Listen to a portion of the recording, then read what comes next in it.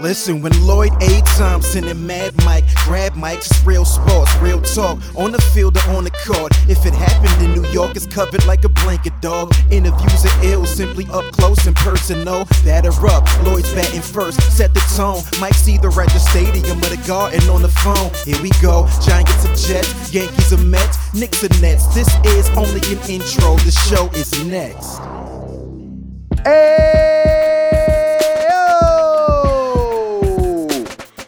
What it do, listeners? What it do? Today is Monday, February 26, 2018, and I would like to welcome you, the listeners, to this week's Lloyd A. Thompson and the Mad Mike Sports Talk Show. Listeners, the show airs on Mondays from 1 p.m. to 2 p.m. on Apple Podcasts, Google Play, TuneIn, SoundCloud, and of course at LloydAThompson.com. Be sure to hit that subscribe button so you can catch up on previous episodes and you won't miss a damn thing. And if you have any questions that you'd like for me and the Mad Mike to answer on the show, you can shoot them through email to Lloyd@parkmyfresh.com, or you can send them directly to the website. Listeners, as I always say, you can follow us on social media, Instagram, Lloyd A. Thompson, one word, and on Twitter, Lloyd A. Thompson, one word. Be sure to hit that follow button. As always, exciting show for you guys today. We got the Mets and Yankees starting off their spring training action. We got the New York Knicks, who need to be in tank mode. So me and the Mad Mike can talk about that. We're going to talk some Islanders. We're going to talk some Rangers. We're going to touch up on some other things. So as always, guys, let's buckle up, sit back and relax, and start spreading the news. Hey, yo, let's get it. Ladies and gentlemen, it's Monday. That means it's time to talk sports with Lloyd A. Thompson and Mad Mike. Let's go.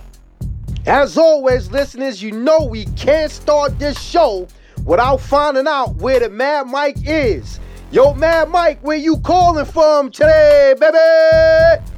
What's up, Lloyd? What's up, listeners? I'm calling from Clearwater, Florida. I was at the Yankees-Phillies exhibition game yesterday. You know, spring training kicked off this weekend. Couldn't be happier. Listen, I'll tell you this much, Mad Mike. I'm envious of you because while you was down there basking in the sun, your boy was up here, up in the Big Apple, dealing with nothing but rainfall and pretty bad weather. So, you know, if I can switch spots, I would definitely do so. So I'm a bit envious of you this time around, Mad Mike. That's what I'm here for. That's exactly what I'm here for. So here we go, Mad Mike. We're going to start off with some baseball because the Mets and the Yankees opened up their spring training this past week. Exciting time for baseball fans. And actually, Mad Mike, the New York Mets look pretty good. I was surprised at how well the Mets looked. Zach Wheeler started off the first exhibition game, and his first pitch, Mad Mike, was in the low 94s, you know, and he gave up a hit. But then after that, he responded out with a pair of strikeouts, and he featured a fastball that was in the mid-90s. At one point, Mad Mike, he peaked of 97 miles an hour in the 15-pitch outing that he had. So that was a pretty impressive start and a good start for Wheeler. Yeah, no, that's great, but you got to think about it. This is why you go and hire Mickey Callaway, whether he's a sexy name or not. That's why you go and get him, because he understands pitching. He understands how his pitchers should be working out. And to my understanding, something I read earlier in the week, the Mets pitchers are only out there working out for about 45 minutes a day. He's not running them into the ground. He's not, tiring out guys where they're now going into games with their muscles tight, and especially this early in spring. So that's great. It was very encouraging to see, and that's the wild card for them, in my opinion. He's always been the wild card because you know what you want Matt Harvey to be. Outside of all the injuries, you've actually seen what Matt Harvey can be, and Noah is going to be the ace. DeGrom is going to be the ace. I say they have two aces. Those two, and that one guy that you want to transform them is Zach Wheeler, and we just haven't seen much of him as a Met. So it's exciting times. Now, as the rotation stacks up now, Wheeler likely sits at the number 6 spot, but he's trying to keep the depth chart out of his mind, and that's also including any talk about ending up in the bullpen come opening day. So he's focused on earning a spot in that rotation. And, when they asked him, about how he felt, after the outing, he was just saying, his main focus is just to go out there and pitch like he knows how to, basically. And he was like, when he's healthy, he knows what he's capable of doing. And he just keeps his head down and goes out there and pitch when they need him, to do so. Now, the Mets will be happy with that. They'll be happy with that outing. But on that particular same day, Mad Mike, Dominic Smith got himself benched, was showing up late. Now, Wheeler behaved like a player serious about winning a job, which is all new Mickey Callaway could have hoped for. But, again, with Dominic Smith, man, they signed Adrian Gonzalez to play first base. So he lost his job. He's still a future because Adrian Gonzalez is an aging player. But, this is not how you conduct yourself, and this is not how you take over the reins and become the, and be the future of this organization by doing things like that, man, Mike. No, but I'll tell you this. If Dom Smith was hoping to make the Mets starting lineup to, open the season in 2018, he damn sure as hell made a terrible first impression on his coach. I mean, for all the reports of telling us that he's lost 20 pounds, that he's slimmer, he's ready, he's in great shape, to show up late, first exhibition game, to get benched. I mean, those are the things that speak to the coach. I mean, what you do in your spare time is what you do in your spare time. I get it, and I don't know. We're never gonna know why he was late, but it happened. You know what I'm saying? And it's just, you can't have that, man. You're not Adrian Gonzalez, and what I mean by that is Adrian Gonzalez has established himself. He has an established career. You know what I mean? If you're looking at Mickey Callaway going into this year, he's probably saying, I'm more comfortable because I know this guy. I don't necessarily know my team yet. And I know that sounds bad, and people are going to say, how can you say a coach doesn't know his team? He's a first-time coach of this team, and I'd say the same thing about Aaron Boone. Until you're in the fire, physically in the fire with those guys, and you see how people react to certain situations, you don't know your team yet. So Mickey Callaway doesn't necessarily know his team yet. He doesn't know Dominic Smith being I don't even know if Dominic Smith still has rookie eligibility. Probably not. But as a second-year player, at least he knows what he's getting with Adrian Gonzalez, and you didn't help yourself, in my opinion. I think this is the Mets, though, you know what I mean? And I'm not saying that's Mickey Callaway's culture, but these are the kind of things that you expect when you're talking about the Mets. It just doesn't shock you. Well, I will say that, he doesn't seem like a coach that tolerates that type of nonsense. So kudos to him for him benching him. And who knows if he ever gets out of that doghouse, Matt Mike. But, on other things, Matt Harvey faced Tim Tebow in his live batting practice session on Friday. And of all players, Tim Tebow took 3 swings and belted a solid line drive to right center field that could have been a double or could have been a fly out, as reports are saying, depending on who may have been out there. But the fact that Tim Tebow is smacking around Matt Harvey is not a good thing or a good sign, but it's baseball, so it happens. Every dog has its day, so to speak. But also, Tim Tebow hurt himself with some freaky water sprinkler accident.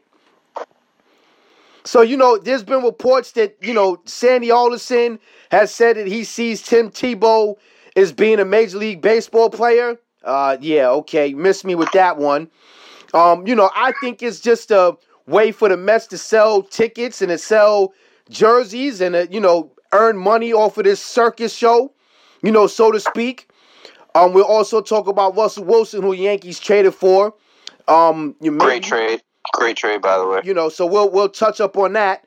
But this is a big year for Matt Harvey, and I like Matt Harvey, and a lot of a part of me would like to see Matt Harvey in a Yankees uniform, but over the last year or so, that me wanting him to be in a Yankees uniform is completely went south for the winter. So I can see him next year as being a pitcher because this is his walk year. He'll be a free agent after this year. He might be one of those guys, man, that might end up, waiting or not even getting an opportunity to pitch in the major leagues next year, man, Mike. Yeah, Matt Harvey. You like Matt Harvey because you like the name. You like Matt Harvey because of everything he stood for when he first came up. The savior, the ace. He was electric. The guy threw 100 miles per hour. He was a bulldog. That's why you like him. Nobody likes the current Matt Harvey. Why would you? If you're Brian Cashman, you've already seen how this guy handles New York. You want nothing to do with him, whether he's talented or not. You're better off letting him go somewhere else. I can see Matt Harvey striving for a team like Milwaukee. You know what I mean? A team that's up and coming, still has pitching needs, and he's probably not going to break the bank, but he'll get a decent contract, and hopefully getting out of the spotlight in New York will change things for him. That's what I think of him. It's a big year for him, but until we see it, I don't think that any of us can be positive as far as him making it through an entire year. And not necessarily just because he is injury prone. It's because do any of us really believe that the Mets, maybe with Mickey Callaway, but do any of us believe that they can keep a player healthy? Yeah, they haven't had a great history of doing so. And speaking of healthy issues, Cespedes hit a bomb the other day down in Florida, man, and the Mets, they're putting up runs. So, we always said, and we have Joe on the show, Joe Rivera, our good friend, columnist from the Sporting News. We always say that, if the Mets could get their hitting shoes on, with that pitching staff, that the Mets might, they could make some noise in the NL East, because really the only team they have to contend with is the Nationals. So if the Mets can hit, man, if the Mets can score runs, they're gonna be much, much better than what a lot of people expect them to be. And so far, all signs indicate that they're gonna hit the ball. Obviously they don't have the same players that they had last year. They have, some more veterans with the Todd Frazier signing and the Adrian Gonzalez signing and the Jay Bruce signing. So that makes sense. And, with Todd Frazier, one thing I'll give him credit for is he changed the culture in the Yankees locker room, and he seemed to give, to add fun to the, to those guys while they were playing baseball down the stretch. And if he could bring that same type of, attitude with the Mets, and that same type of, excitement and, have those guys having fun, the Mets might be a dangerous team this year, Mike. Yeah, no, I like what they did. Like I said last week with Joe on the show, I like their moves, and I think in a better market, if they ended up with all these guys in a steadier market, we'd be praising the job that Sandy did. I just think that people are looking at it and saying, "Oh man, he got Todd Frazier when he could have got, Mike Moustakas. He got." Jay Bruce when he could have got J.D. Martinez. I think if we're being fair to the moves he made, anybody walking away from this offseason loves the Mets team, what they did. He attacked holes. He attacked the one move he made that I didn't like was Jay Bruce. And that's nitpicking because he got him, you get a guy who's going to hit 270, 280, hit you 25, 30 home runs, drive in 90. And I'm over here complaining about him only because I think that it prevents you from finding out what a guy like Brandon Nimmo is. But besides that, you got yourself a hell of a pro. I don't like the move for reasons outside of the baseball field, not because of what he can do. The guy's an absolute stud, and we'd both be hypocrites because he's one of the guys that we were hoping the Yankees would have targeted last deadline for their DH role instead of continuously running out Matt Holliday. So, once again, remember that it's 2 games into spring training, and we're seeing a lot of pitchers that are throwing baseballs right now that are not going to be in spring training in 10 days. And also, let's give credit to Manny Active. He's probably changing the culture of that team as well. Just watching the games and seeing the excitement that he gives the players when they score a run and things like that. I think that's what the Mets need. That's what they're looking for. And how odd is it, Mike? I find it so hard on my part to actually say that the Mets are doing something well. But, again, I have to give credit where credit is due. You give credit where credit is due. And, excellent job by Sandy Alderson in the offseason. The Mets are a much better team this year. I do believe that the Mets are going to make noise this year. And I'm actually excited to see what these guys can do. And if you're a Met fan, you should be excited as well to see what this team is going to do because they have a lot of potential. But just like me and the Mad Mike says, the key to the Mets' success this year is if everyone can stay healthy. The Cespedes, the Jay Bruces, the pitching staff. If these guys can stay healthy and they can get 100+ games out of these guys and 15 or 20 starts out of their starting rotation, the Mets are going to be a problematic team for the Washington Nationals. I don't think the Washington Nationals are as good as they were last year. So I think the Mets, have closed that gap. I don't think necessarily they pull ahead, but I think that the Mets have closed the gap. And I will say that in baseball, there's been so many times, Mad Mike, and I know you could agree with this, that a team that you would expect to win a division or a team that you would expect to win doesn't always do so. And this could be the case this year if the Mets stay healthy. Yeah, yes and no. I think that the Nationals are way too deep. I think we're selling them short because you got to remember something. Victor Robles is probably, if not the best, he's the second best prospect in all of baseball. If we're all being honest, and he's gonna play a lot of center field this year. And they have they have the. I'm missing his name right now. The center fielder, Adam Eaton, he's coming back from injury. He missed a majority of last year, and he was having a heck of a year. Advanced stats love him. And Trey Turner playing in his second full season in baseball. I think the Nationals are a problem. They're another team. So that the Yankees, that a lot of these guys are going to have to watch out for in October. So I'm not going to say that they're going to jump them. I think when we do a later show, we'll do like a full roundtable baseball where we just look at everybody. You'll see how deep Washington really is. So we'll see. But the Mets, like we know that they're in that wild card mix. They're going to be in that wild card mix with San Francisco, with Colorado. Milwaukee got a lot better. So they got to win. They got to stay healthy, and they'll win. They'll win enough to be in the wild card mix. When hopefully you'd like to see them win one of those two spots, and then anything can happen from there. They've proven that. Well, if that's the case, it'd be great to have that type of excitement back in baseball, where both New York teams are doing well.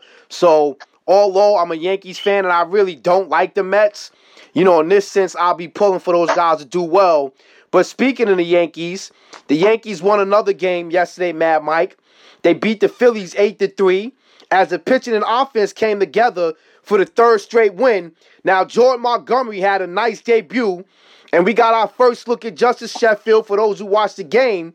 And the offense did a solid job. Now, it's another spring training game in the books, and the Yankees have another win under their belt. And again, that's 3 straight wins for New York. Both the regulars and the second-string players made solid contributions in that game against the Phillies yesterday, Mad Mike. And the pitching was great, aside from one rocky outing by Justice Sheffield. He didn't, he looked well in the beginning, and then he got knocked around a little bit, but wasted no time at all in that particular game. The 6th man or 7th man or whatever you want to call him, Jacoby Ellsbury singled to start the game off. And in the Yankees' future, Gleyber Torres, he followed out with a double. Aaron Hicks singled on a ball that was lost in the sun. And Danny Espinosa made himself useful and knocked in all 3 runs. But he was thrown out of third base. So Hicks picked up another hit in the fourth, and with the leadoff double, and Ronald Torreyes hit a sac fly to give the Yankees a 4-0 lead. But by the time the sixth inning had rolled around, Mad Mike, the Yankees had replaced most of their original lineup. Kyle Higashioka, and I probably butchered his name. He hit a single. Your boy Torreyes doubled. I know you're such a big fan of him. You're a fanboy of Torreyes. And then both players scored after a player by the name of Jeff Hendricks reached on the fielding error. So, the Yankees tacked on the final 2 runs in the 8th. And, again, kudos. Jordan Montgomery, again, he pitched really well. He gave up 1 hit through 2 innings of work, Mad Mike, and struck out 2 batters. So that's the one guy that the Yankees are looking at as being the 5th starter in the rotation, and he looked really solid. And again, we got our first our first look at Justice Sheffield. He did have 2 strikeouts and looked filthy during the first inning of work, but his second inning was a different story. He surrendered a walk. He hit the next batter. One guy grounded into a force, and then, Franco hit a 2-run blast off from the center field. So, that's the growing pains with the young pitcher. But the fact that he looked good in his first inning was a good sign, Mad Mike, if you want to take the good with the bad. Yeah, I mean, first off, Jordan Montgomery is going to be really good this year. I think I touched on it last week. For a guy who didn't have his number 1 pitch, which is his changeup, all season, I think in September alone, he only threw it 13% of the time, which was the lowest for his career in any month of baseball. I think he's going to be filthy this year. The guy was hovering around a sub-4 ERA all year.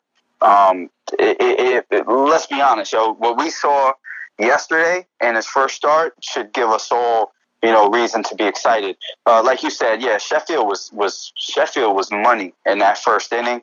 I thought you could see a young player. I don't think it was any nerves in that second inning. I just think that when it comes to spring training, some guys get tired fast. It's his first real work. He goes to the bench. He has to get up, come back off the bench. And I'm not making an excuse for him. I'm just telling you, that's just how it is in spring training. That's just, and you could tell, you hit a batter, you walk a batter. That's what the Yankees are looking for from him anyway. They're looking for him to throw more strikes, command the strike zone more. So at least, they saw the struggles up front. Larry Rothschild gets to see the struggles up front in the game, and now they can go to work. I always say the one thing about spring training, you want guys to have success in spring training, but at the same time, this is where you want some of those younger guys, the guys that that are not breaking camp with the team. This is where you kind of want them to have some struggles, because now the big league coaches can, have discussions with them. Maybe, I'm not saying that minor league coaches don't know what they're doing, but there are gems that a major league coach can give you that a minor league guy couldn't. I like the first, Gleyber Torres had a double in the first inning. I was impressed by that. That 3-run first inning was a little bit of fluff, though, right? Because the 3-run double comes with 2 outs, but like you said, Maikel Franco lost the ball in the sun right off the bat. I mean, it was a pop-up to third base. He didn't even move. It was just a matter of him losing the ball. Otherwise, the Yankees don't get any runs. So, but nice to see Danny Espinosa get a double. Not a guy I want to see win a job. So, me personally, I don't like it. Ronald Torreyes going 3 for 3 or whatever he ended up with. Don't want to see that either, because we all know how I feel about him. Fanboy! And I'll try not to butcher his name, but Kyle Higashioka, the fact that he's 3 for 3, already got 4 hits this spring, hitting 750. I hope I hope it shows, man, because we all know I think he's more talented than Austin Romine. And I think he brings more of an offensive package, and hopefully he has a great spring and can somehow find a way to supplant Romine. Now, here's the thing, Mad Mike. He does bring a better offensive package than Romine, but Romine is known for being a great handler of the Yankees pitchers and being pretty good defensively behind home plate. Yeah, but not for nothing, Lloyd. I know that's the perception and that's the feeling. And I always said that about Joe Girardi. Joe Girardi built that perception. But advanced stats don't agree with you. Advanced stats think he's a middle to below average defensive catcher outside of blocking balls. There's nothing he does well. So advanced stats, which the Yankees swear by, don't agree with that perception of him. Well, you have a new manager, and maybe this manager may see things differently than Joe Girardi has, or than Joe Girardi did. And, he says there's a lot of open battle competitions. I don't know if I've necessarily heard him say that the catcher's position or the backup spot is one that's in, competition. But I agree with you in the sense that, I'm not a big fan of Austin Romine, but, he's done the job. I don't know if you want to say adequately enough or whatever, but I guess done enough to still be a Major League Baseball player. So we'll see what happens. Also, you have the Yankees. Lloyd, he hit under 200 after April. Yeah. I'm just saying, if Joe Girardi didn't make us all look at Gary Sanchez as such a horrible defensive player last year, we wouldn't be having a conversation that Austin Romine is good defensively. The only reason we look at it that way, in my opinion, is because we were led to believe he had a better year than Gary Sanchez, and Gary Sanchez was awful. But that's wrong. It's just wrong.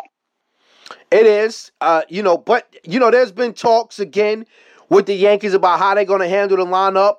I'm really not a big fan of hitting Judge or Stanton in the number 2 slot.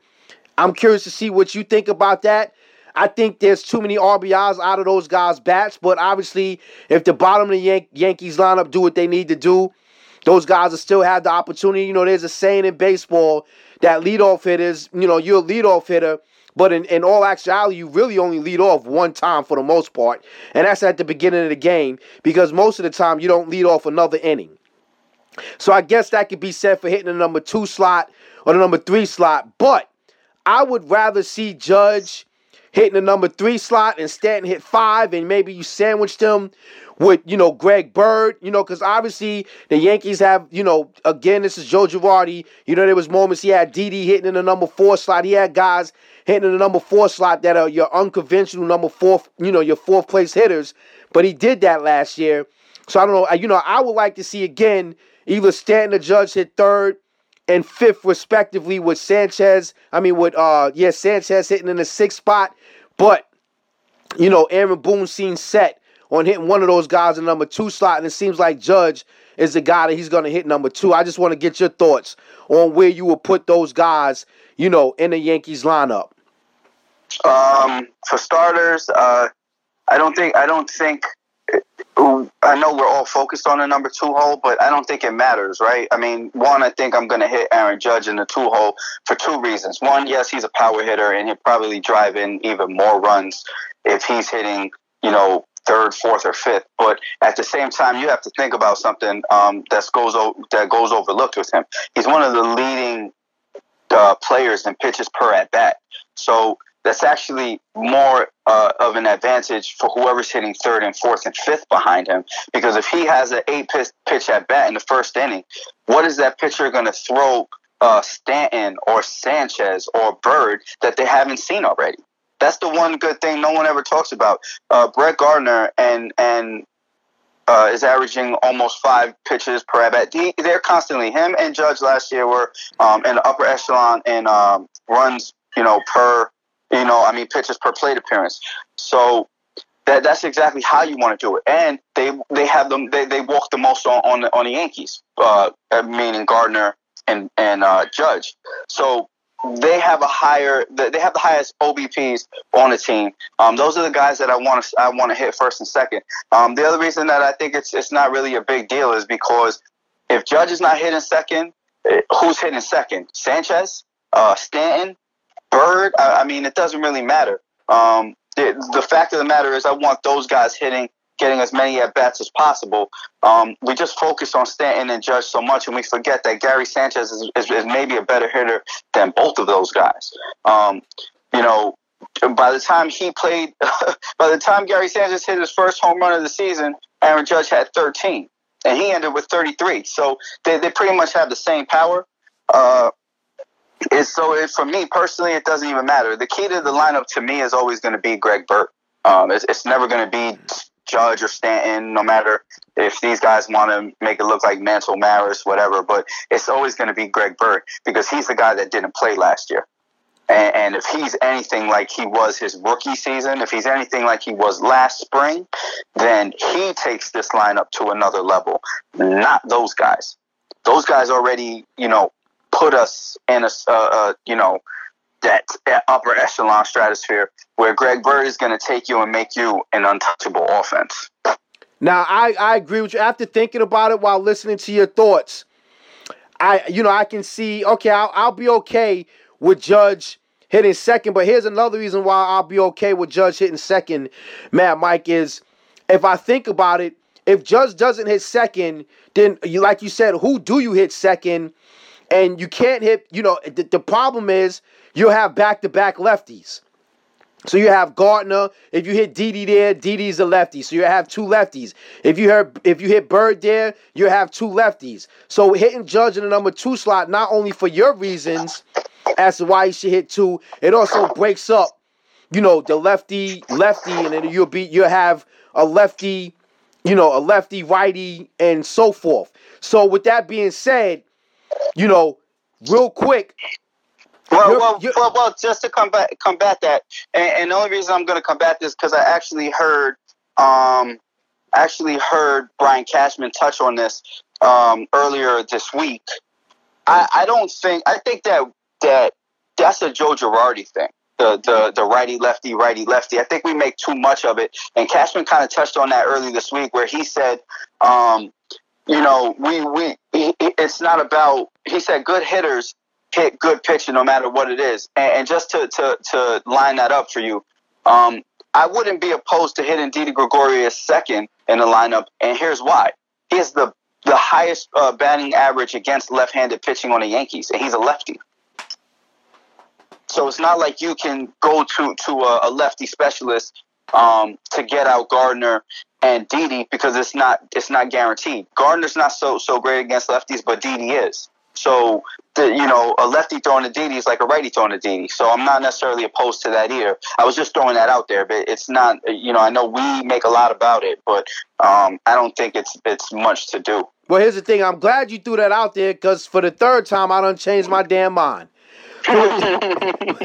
So with that being said, before we go to a commercial break, Matt Mike, I want you to give me, if you was the manager, if you was the active manager of the New York Yankees right now, I want you to give me your 1 through 5 in the Yankees lineup, and then I'll give my 1 through 5 in the Yankees lineup. We'll take a commercial break, and then we'll come back and talk some basketball and hockey. So give me your 1 through 5.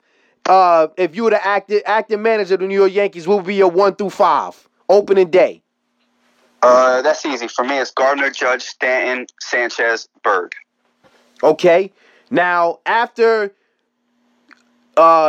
listening to you and changing my mind three times,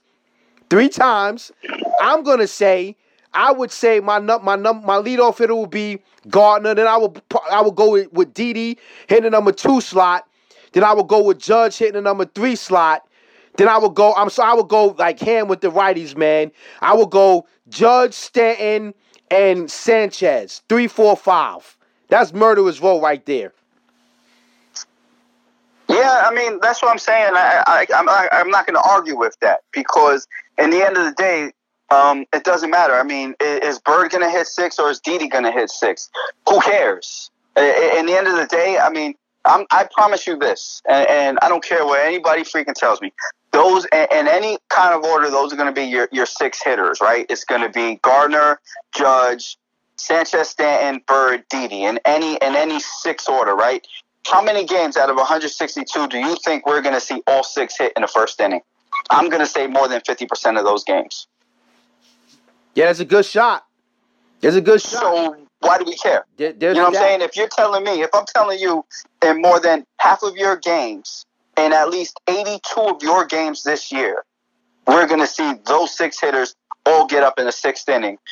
Who cares how they hit? That means that we're winning games, brother. That means that we're scoring runs. I could care less. Yeah. I'm more concerned with 7, 8, 9 than I am 1 through 6. Yeah, and that's the honest to God truth. And that's the joy of being a sports fan and having a sports show. Like you said, who gives a crap? But in the end, it's fun to think about it and tinker with that lineup. It's like being a kid with the greatest toy on earth to be able to move pieces anywhere you want to. And that's exactly what Boone has. And, let's see what happens. Let's see what he does when guys hit slumps, because it's baseball. So it happens. So, impressive spring thus far by both New York teams, the Mets and the Yankees. And, spring training has just begun. So, we'll continue to talk baseball. We have a lot of baseball to talk, because baseball is one of the longest running sports. Hey, Lloyd. Yes. Hey, Lloyd, actually, I wanted to run this by you because I know that a lot of Yankee fans are pretty nervous about Aaron Boone and never having any experience. And, now that Joe's gone, did we make a mistake? Blah, blah, blah.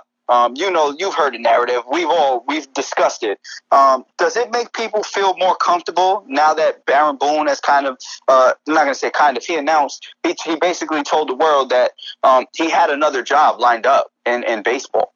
He wasn't going to release the team. He wasn't going to release the position, whether it was a manager or a coach or whatever it is. But he's saying that if he didn't get the Yankee job, he was already going to accept another job for another major league team. Does that make people feel a little more comfortable that maybe the Yankees got it right because there was at least one other team ready to give him something?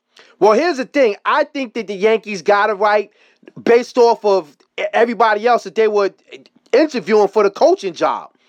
Obviously, I've been around for quite some time. I hate to say that, so that kind of lets the cat out the bag about my age. But even him being an analyst on Sunday Night Baseball, you can tell when guys get baseball. You can tell when guys know baseball. And sometimes the great players of the game don't always make great managers, as we both know. I'm a big Joe Girardi fan. I hated to see him go, as you very well know. But I'm really not that upset or disappointed with Aaron Boone being a Yankees manager. As you know, I would like to have Willie Randolph be the manager. That wasn't happening. They didn't even give him a shot. Maybe Tino Martinez. That wasn't happening. They didn't give him a shot. So, with that being said, I'm really not mad at Aaron Boone. And he said all the right things. And thus far, he's done all the right things. So, like anything, you got to give somebody an opportunity before you can say if this is the right decision or the wrong decision. So, let's see what happens. But, I'm okay with it, man, Mike. I'm okay. I mean, we'll see. Well, you know what I mean? We'll see as the season goes. I found it fascinating that a guy that some fans were like, who's this guy or why? What has he done? Comes out and it's like, well, you know what? If not the Yankees, it was going to be somebody else. That's New Yorkers, man. A lot of times New York sports fans, they talk out their rear end, instead of their, thinking about what they say before they say it. And I'm guilty of that as well. So I don't know if that's a New York thing or what, but it is what it is. So we're going to take a quick commercial break, and we're going to come right back with more of the Lloyd A. Thompson and Mad Mike Sports Show. And we're going to talk about Mad Mike's boy, Trey Burke, putting in that work in the New York Knicks uniform. We'll be right back.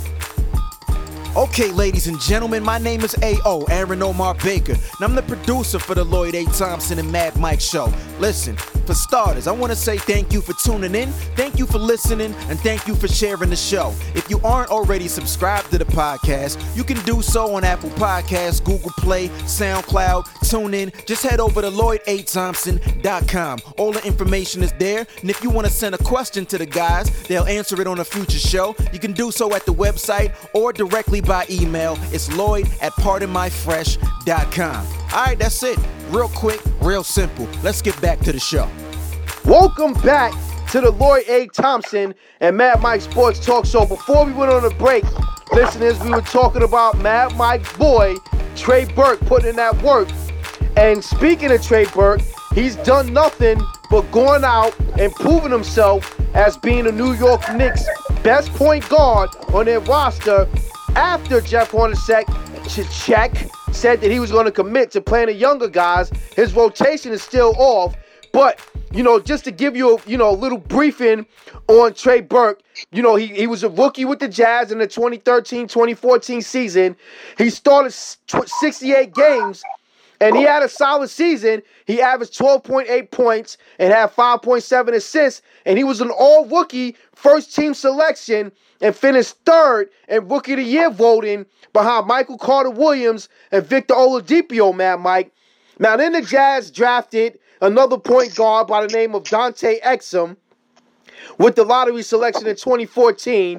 And, obviously, when you're a point guard, a young point guard, and you get drafted and you think you're doing well, to see an organization draft another point guard, that's like a punch to the gut, Matt Mike. And, Trey Burke admitted that damaged his psyche. Now Trey Burke, he's coming off back-to-back 26-point games as the Knicks version of instant offense off the bench. Now that hasn't been done. The last person to do that in Knicks uniform, coming off the bench and putting in 25-plus point games in back-to-back games, was J.R. Smith. Now Trey Burke is a part of the Knicks' new-look three-point guard backcourt with two other lottery picks, Emmanuel Mudiay and Frank Ntilikina, and they've all done well. Although, Mad Mike, I know I've teeter-totter with this. I'm still going through the growing pains with Frank Ntilikina, man. Emmanuel has the ability to create for others and himself. His shot is a little suspect. And Frank, his versatility, he's showing up well on the defensive side of the ball. And he's young. He's 19. He still has a long way to go. And, a lot of people still think that he's on the right path. So the verdict is still out on him. And that probably includes Burke, who's 25, and he has a bright future ahead of him. But, his confidence seems to be gleaming now. And we said, I don't understand Hornacek's rotation because, again, for the second game in a row, he didn't put Trey Burke into the game until, I would say, midway towards the end of the second quarter, Matt Mike. And he's done nothing but dazzled and played well. So I don't get the rotation. And isn't sports all about putting your best players on the court, getting the most out of them? So if he's your best player and he's been outplaying Emmanuel Mudiay and Frank Ntilikina, why does he continue to put him in the game towards the end of the second quarter, sitting him down for the third quarter and playing them all in the fourth quarter? I don't get that. Maybe you can make some sense out of that, Matt Mike. You just dropped a lot on me. So I'll touch on the rotation. First off on the rotation, I don't know necessarily what it is Hornacek is looking for as far as point guard play. They say that he likes Mudiay's ability to create. They say that he likes Trey Burke's instant offense. They say that he likes Frank Ntilikina's versatility, his defense. So from that standpoint, I guess it depends on what he's looking at in that game. If you're looking to slow down Kyrie Irving, I guess you're looking at Ntilikina. If you're looking to break down an offense, I guess you're looking at Mudiay, or defense rather. And if you're falling behind, or you see the offense becoming stagnant, I guess you're going Trey Burke. And I'm just giving the man too much credit, in my opinion. So now, you did touch on two things that I really do want to discuss. Trey Burke being 25 years old, he was a lottery pick. He's a first-time all-rookie. And like you said, most people forget that the very next year, after making all-rookie first team, Utah goes and drafts Dante Exum. And they basically crushed Trey Burke's psyche. You know what I mean? They basically said, you have a guy that thought he was ascending, being looked at, top 3 in Rookie of the Year voting, it just didn't make any sense, right? Like, we're looking at it, and it never made any sense. And now, all of a sudden, he's struggling to find minutes. He's struggling to find, confidence. He's now fearing that every mistake I make as a young player, I'm going to go to the bench because, obviously, there's something I did wrong. Whether the team told him what it was or not,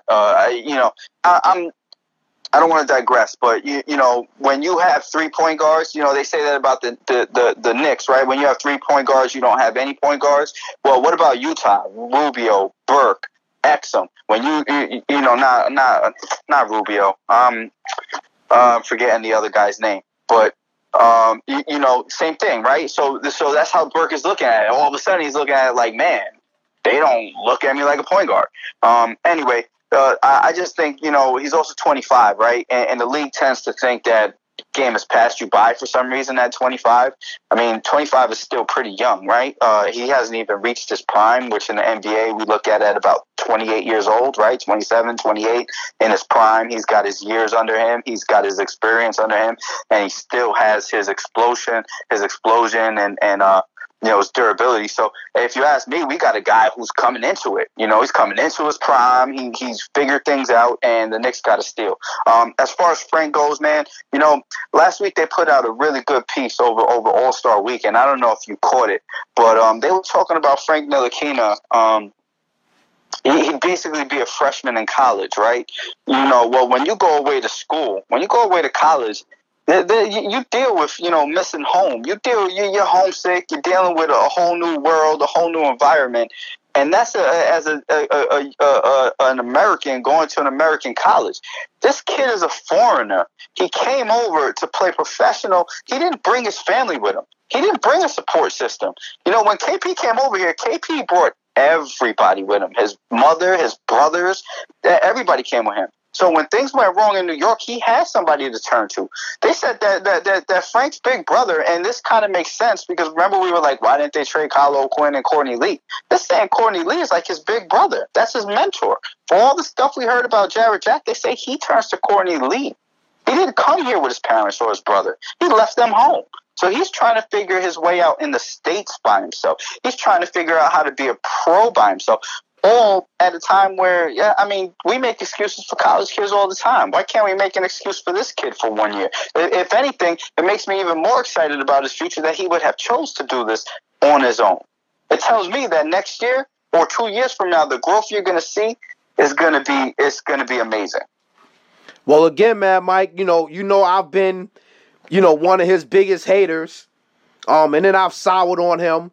And now, you know, I'm turning back, not to being a hater, but, you know, I'm losing my patience with him. And obviously, you brought up a great point, you know, because I know when I used to go to sleepaway camp, I used to cry like a little baby because I missed home.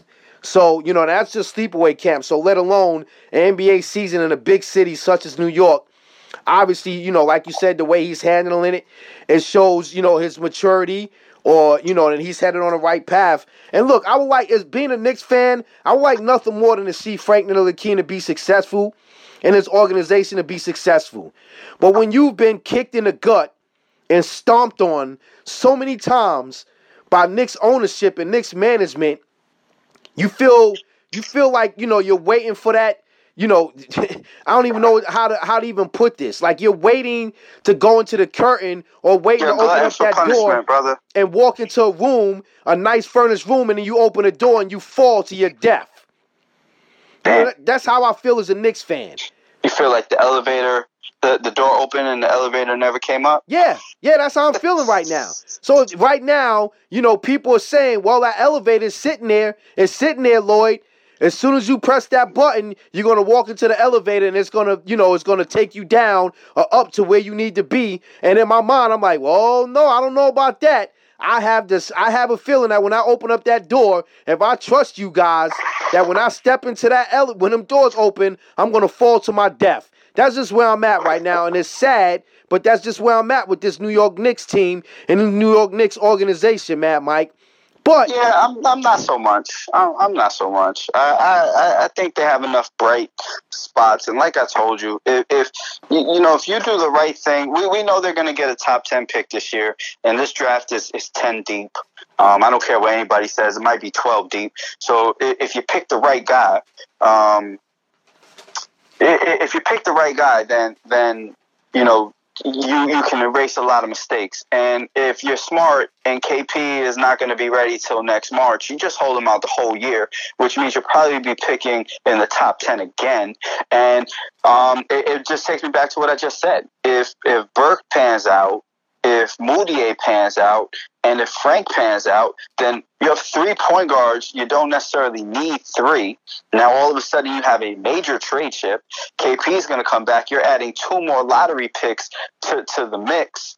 And there's a lot of reasons to be hopeful.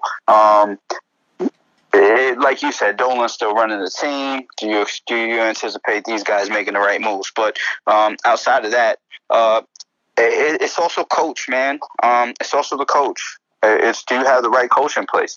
I heard Alan Hahn talk about one thing that's holding this team back is Frank could really benefit from playing in a high screening role, and so could Trey Burke. And he said that for some reason it's just not something that it's just not a part of the offense that Phil believed in. It's not a part of the offense that Hornacek believes in.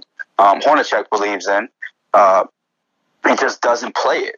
He was saying from Frank's standpoint, if you give him a high screener role, it gives him more room to make a decision, to make a move, whether that's getting to the hole or passing off or kicking out.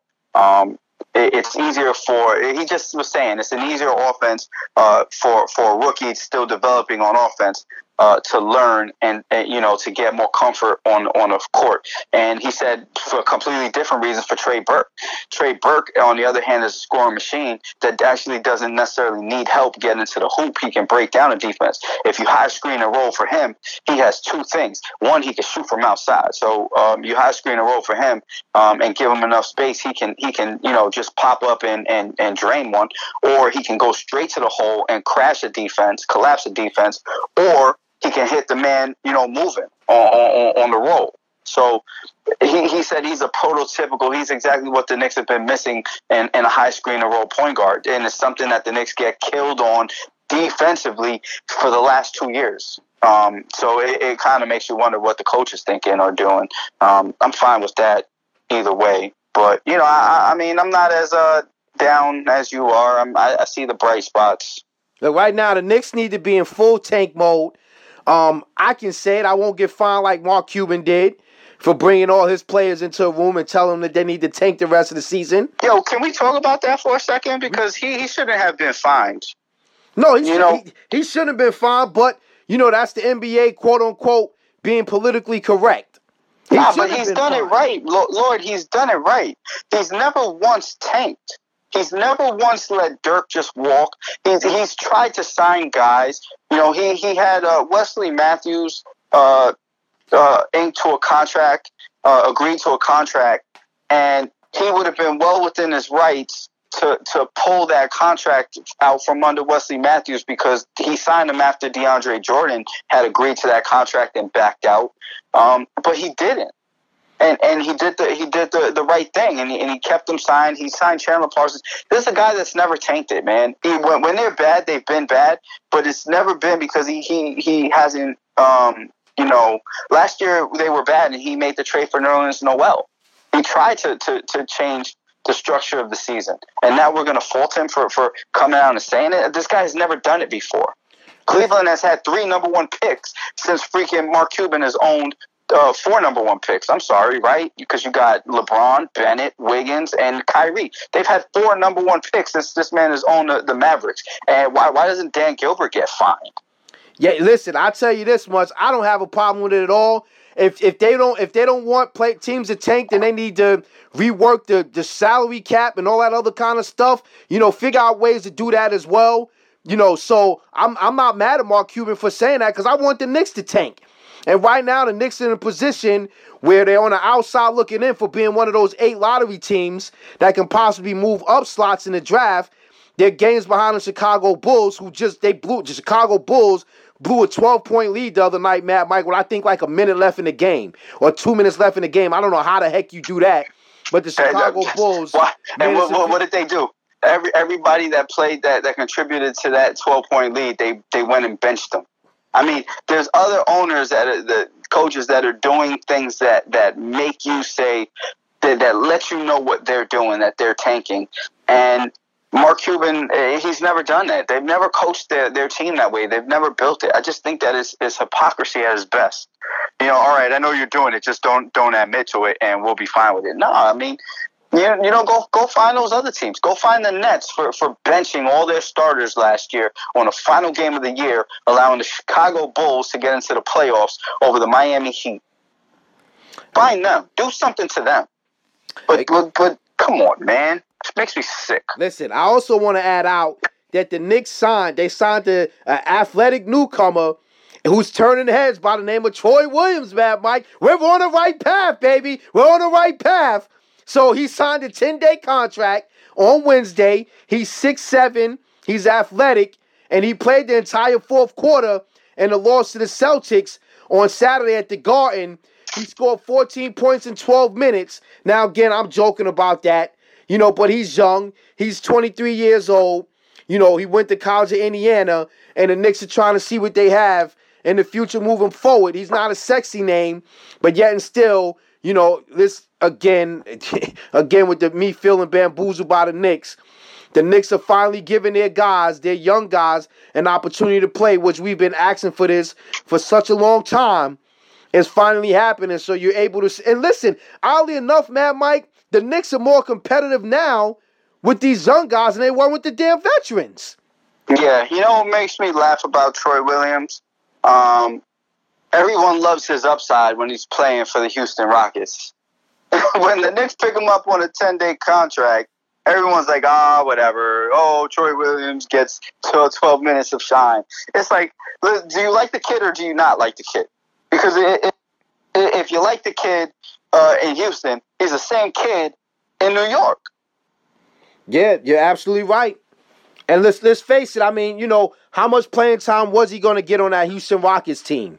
Not with that roster that they have. He wasn't going to get that much playing time. And from what I've seen of him, the kid has potential to be really good. He really hasn't shot the ball that much.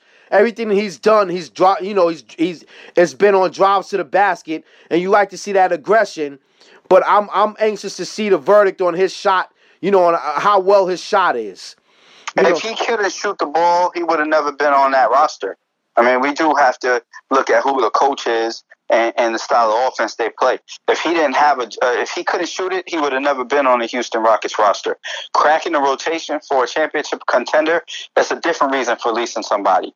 But if they weren't a number 2 seed or 3 seed, and they weren't trying to go out and lock up some veterans, to make this playoff, this title run, he'd probably still be on that roster. Facts. Well, here's the thing, man, Mike. And if this kid gives you that type of energy and that type of output in 12 minutes, why the hell is the New York Knicks coach, again, not playing him sooner? Forget Lance Thomas, man. Give him Lance Thomas minutes. You already know what you're going to get out of Lance Thomas. What you want to see is what you need to have. Again, and we keep on saying this, just like a damn broken record, you need to see what you have moving forward. You need to see what pieces you have moving forward. You need to see what pieces you need to keep, and you need to see what pieces you might need to get rid of. Give this kid a shot, man. Give him a shot. Give him Lance Thomas minutes. Yeah, I mean, but you got to ask yourself something, right? Luke Cornett came out and looked good for a game, and then he played one other game, and he hasn't been in Hornacek's rotation since. It's just the way it's been for him. It's just I just think that they have. I think the only reason you're seeing it at the point guard position is because there's way too many guys on at the position now. Where what Jarrett Jack is. Now I need to see what Moody. I've given you way too much at the unknown at the position for you to justify still playing Jarrett Jack. As far as the other guys go, I'm once again making excuses for the guy because I do agree with you. There's plenty of guys that should be playing. That you do have to answer some questions on. But we'll see. Let's face it, man, Mike, I do believe that if the orders wouldn't have came from up top to play those 3 young point guards, that Jarrett Jack would still be getting a significant amount of playing time in a New York Knicks uniform. You're 100% correct. And you know what also bothers me about that? The GM in Phoenix, right? Didn't they have 3 point guards in Phoenix, and Eric Barkley and Goran Dragic, and then there was one other guy that I'm sure I'm forgetting, but they had a 3 point guard rotation that he made work, and one of the reasons why it worked was because nobody could really guard them. No, they had 3 guys that 2 guys on the court at all times that could break down the defense. And maybe you can argue that the Knicks don't have that kind of point guard talent. But if you know it works, why wouldn't you try to make that work while KP was still on the court? You know what I mean? Like if you can run these guys with KP all at the same time, why not? Like, what was the sense of I'm just going to give it to Jarrett Jack because I know that he's going to be he's just going to be an average guy and we're relying on KP to carry us. And KP was asking for help, right? He's been asking for help. Could you imagine if you had Tim Hardaway and Trey Burke putting up those numbers with KP, how easy the game would have been? Yeah, I mean, let's face it, before Trey Burke is the only point guard who can create, a shot off his dribble and actually make it. I think Mudiay could do the same as well, but he's nowhere near the jump shooter as Trey Burke is. No. Nowhere near. So the Knicks don't have a point guard on their roster right now that could create a shot and actually make a shot off their dribble outside of Trey Burke. And they have that in Trey Burke. So me personally, I would like to see them start Trey Burke and bring Emmanuel Mudiay off the bench. Yeah, Mudiay is just not in shape. And I don't know what Hornacek, I don't know if it's Hornacek, I don't know if it's the front office. He's not in shape. He wasn't playing in Denver. We got to be fair to him, too. I'd love to see what Mudiay is going to do next year because it's too late for him to get in shape. Even if he gets in shape in the next 2 or 3 weeks, you're talking about mid-March, man. You're talking about he's going to have 4 weeks left in the season. It's just not going to happen. Guys don't get in shape in March. They get in shape in the offseason. And Denver, we are talking, Denver didn't trade him because he was playing great. Denver traded him because he wasn't part of the rotation anymore. He's out of shape. It's one of the reasons the Knicks are telling you doesn't make sense, for all the people that are calling for Noah to play, doesn't make sense. He's not in shape anymore. Well, why would Mudiay be in shape if Denver was treating him like you're treating Noah? Listen, I'll tell you much. Speaking of Noah, supposedly the National Basketball Players Association is backing him on this whole thing with the Knicks sending him home, and they don't seem happy about that. So it seems like it's going to be a little war going on between the National Basketball Players Association and the New York Knicks when it comes to Joakim Noah, Mad Mike. Take a buyout. Here's the one thing that even our listeners, anyone that wants to side with him, no problem. But the Knicks own him now. And I don't mean that because, I'm very sensitive to slavery and things like that. I don't mean it in that way. What I mean is they own his rights at the moment. You know what I'm saying? He signed that 4-year contract for $72 million that all of these Knicks fans hate and think that he's overpaid. Well, guess what? They can do whatever they want. You want out of here, then you take the buyout. And if you don't want it, I don't have to waive you. I don't have to use the stretch provision because it's there. It's there to prevent teams to get stuck with contracts like this. But they don't have to use it. They can. If the Knicks, who are not going to contend next year either, and this is a dangerous time for Noah because the Knicks already have him on the books, and they're not going to contend next year. Next year, they're just going to keep looking to find more young talent to cultivate. They don't have to waive him. This guy can legitimately not play basketball for another year and a half.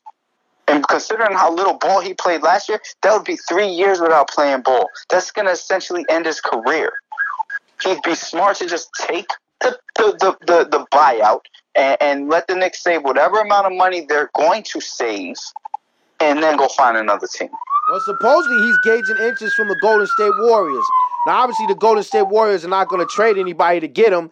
And they're not. Let me not say not going to trade anybody to get him. They're definitely not going to take on that horrendous contract that he has. But supposedly he's gauging interest from the Golden State Warriors. So should the Knicks buy him out, which ain't going to happen, because if I'm him, I'm not. Like you said, by the time this is all said and done, his NBA career is over, probably.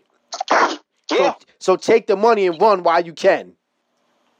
100%. So, I mean, yeah, but he has an opportunity if he goes to a team like Golden State. If he takes this buyout and he goes to a team like Golden State, he has an opportunity to rebuild himself and make a name for himself. It's not like, let me tell you something. We can say whatever we want about him. He's a better ball player than Zaza Pachulia, who is currently playing center for the Golden State Warriors. He will flourish in Golden State. I think Joakim, with the type of player that Joakim Noah is, who doesn't require or request the ball and kind of cleans up and gets a lot of putback, points off of rebounds and stuff, he will flourish in Golden State system. Yeah. And he can still, he may have an ugly jump shot, but at the same time he can facilitate. And that's one of the reasons that they loved him in Chicago.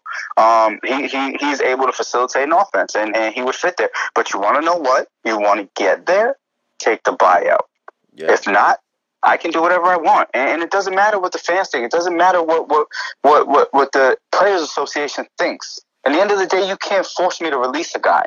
I don't have to play him. He signed here, and I'm paying his contract. That's all that I have to do. And if you're him, you signed a contract. The only thing you have to do is put that jersey on and do whatever they say. And if that's sit on the bench, you sit your butt on the bench and you keep your mouth shut. And I hate to say it that way, but in the end of the day, that's what it is, man. It's still a job. Agreed.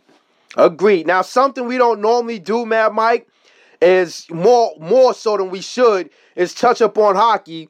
So your beloved New York Rangers, they traded away All-Star Rick Nash to the Boston Bruins as the Boston Bruins continue to solidify their playoff push by acquiring a 6-time All-Star forward from the New York Rangers. Now, the Rangers received Ryan Spooner and Mac Bolesky and a prospect, Ryan Lindgren, and the 2018 first-round pick, and the 2019 7th-round pick from the Boston Bruins. So, Rick Nash, obviously his time in New York, wasn't great. But, he's moved on, and, the Rangers, they're still in the playoff contention. But, trading Rick Nash away, does that mean that they're putting up they're throwing up the white flag, Mike? Yeah, no, it's over. And they didn't just trade Rick Nash. They also traded Michael Grabner. Yeah, they traded him to the Devils, yeah. So, you're looking at it, but they did well. If you think about it, you got a 2nd-round pick for Grabner, and you got a 1st-round pick for Nash. On top of that, you got Lindgren, who's a hard-hitting defenseman. He's a smart defender. He's not much of an offensive player, but if you're going to start giving the team over, if you're committing to a guy like Chris Kreider and Mika Zibanejad and some other, guys who can play offense, then that's the kind of guy that you want. Now they still have some other guys. They have enough talent to have been in a playoff picture. I think this year was more about the injuries, which is why I think this rebuild is actually smart, because they have more talent than the record shows. The problem they're going to have, to me, is what do you do at the goalie position? Because I think that the game has kind of passed. You know what? I don't want to say that, because I don't think the coach and the goalie right now see eye to eye, and I think that's more why you see some such a downturn for Hank. So we'll see. I mean, I like the trades. I like what they did, and hopefully this keeps them. It's funny, right? Because we hear 2nd-round pick, and after talking about basketball, you hear 2nd-round pick, and you're like, yeah, it's not really that good. But then you realize that a 2nd-round pick in the NHL is more like a 2nd-round pick in the NFL, where you're getting a high-quality player. You're drafting a high-quality player that can almost immediately help your team. So they did great when you think about it. They're going to have their own high pick. You're talking about four picks, 4 really high picks. It's great. It's great for them. Smart rebuild. Now the Islanders headed into the trade deadline, having earned only 1 point, one of 6 possible points in a week. That saw them play pretty well, and it was more frustrating because their top line of Tavares, Anders Lee, and Josh Bailey have been silent in the most important time for the team to make some noise. They traded for a defenseman from the Edmonton Oilers, and 2 days earlier, Tavares was quoted as, he realized that he has to be a lot more consistent Well, the team has to be more consistent, start with himself. But he's going 7 games without an assist, 8 games without a goal, and, in 5-on-5 situations. And, he's frustrated, and obviously so. He's in a contract year. Obviously so. But all in all, John Tavares is the Islanders' best player. Now, for weeks, it's been easy to assume that the Islanders were seeking help at the trade deadline, and they'll be looking, for defense, and they got just that. And, a guy who's not so much a goal scorer, but he's a solid checker. He's a guy that gets on the ice and he body checks and he makes hits, and that's what the Islanders need. And the Islanders, they're on the outskirts of not making the playoffs, but they're still battling. But they can't have stretches, Mad Mike, where they don't pick up points. So as of now, it's very important for the Islanders to pick up points moving forward if they want to have any shot at getting that wild card playoff position, in their division or in their conference, I should say. Yeah, I think the Islanders just showed you, how tough, being in a playoff hunt is in the NHL, right? This is why we're like, oh, the Rangers are in the hunt for the playoffs. Why are they selling? And I just look at the Islanders' week, like you just said, they 1 point in just a tough luck week, and now all of a sudden they're on the outskirts, and that's when that's the that's like, do I buy, do I sell? That's the conundrum. And for them, they bought. And let's be honest, one of the reasons that they bought at the deadline is because John Tavares is in his walk year. And they need to convince him that, there's something worth staying for. Now, the question I have to you, because I'm not familiar with Davidson from the Oilers, was this a good move or a great move? Because at some point, you got to show John Tavares that you're willing to be great, not just good. And see, in my opinion, Mad Mike, I thought it was a good move. Then that's a problem. Yeah, it is. I didn't think it was a great move. I think it was a good move. There's other players that, obviously, sometimes, again, we always say the sexy names are always not the best names to go with. And again, this was a good move. It wasn't a great move. I don't think this really bolsters the Islanders' chance of making the playoffs. And I don't necessarily think it hurts their chances of making the playoffs. So that's why I say. About this? What do you think about the Josh Bailey extension? I like Josh Bailey, but Josh Bailey is one of those guys who, again, John Tavares helps Josh Bailey out. I don't think Josh Bailey is the type of player where he can, be the man on the line and carry a line. I don't think he's that. I think Josh Bailey is a Robin to a Batman, if that makes any sense. Okay, and now I'll ask you one last question. And you're more familiar with the team than I am. I'm just on the outskirts looking in. But who's it going to be, Greiss or Halak? Because that's another thing that John Tavares is looking at. Right? He's saying, last year wasn't Halak's time. Last year they went away from Halak. This year we're going back to Halak. Halak is one of the main reasons the Islanders are even in a playoff chase right now. You know what I mean? So if you're having that conversation, who is it? And how do you sell that to John Tavares that this is not going to happen again? We've settled on a goalie, and this is the guy. Now here's the thing. I'm gonna throw a curveball at you, Mad Mike. I'm gonna say neither one. I think the Islanders need to go out, and I think they need to get them a top-tier goal, a top 10 netminder. There hasn't been, since Halak has been with the Islanders, and since Greiss has been with the Islanders, there hasn't been any consistency from either one of them. I've seen games when the Islanders have been with it. Well, either one of those guys has given up 4 goals and 5 goals in a game. No consistency.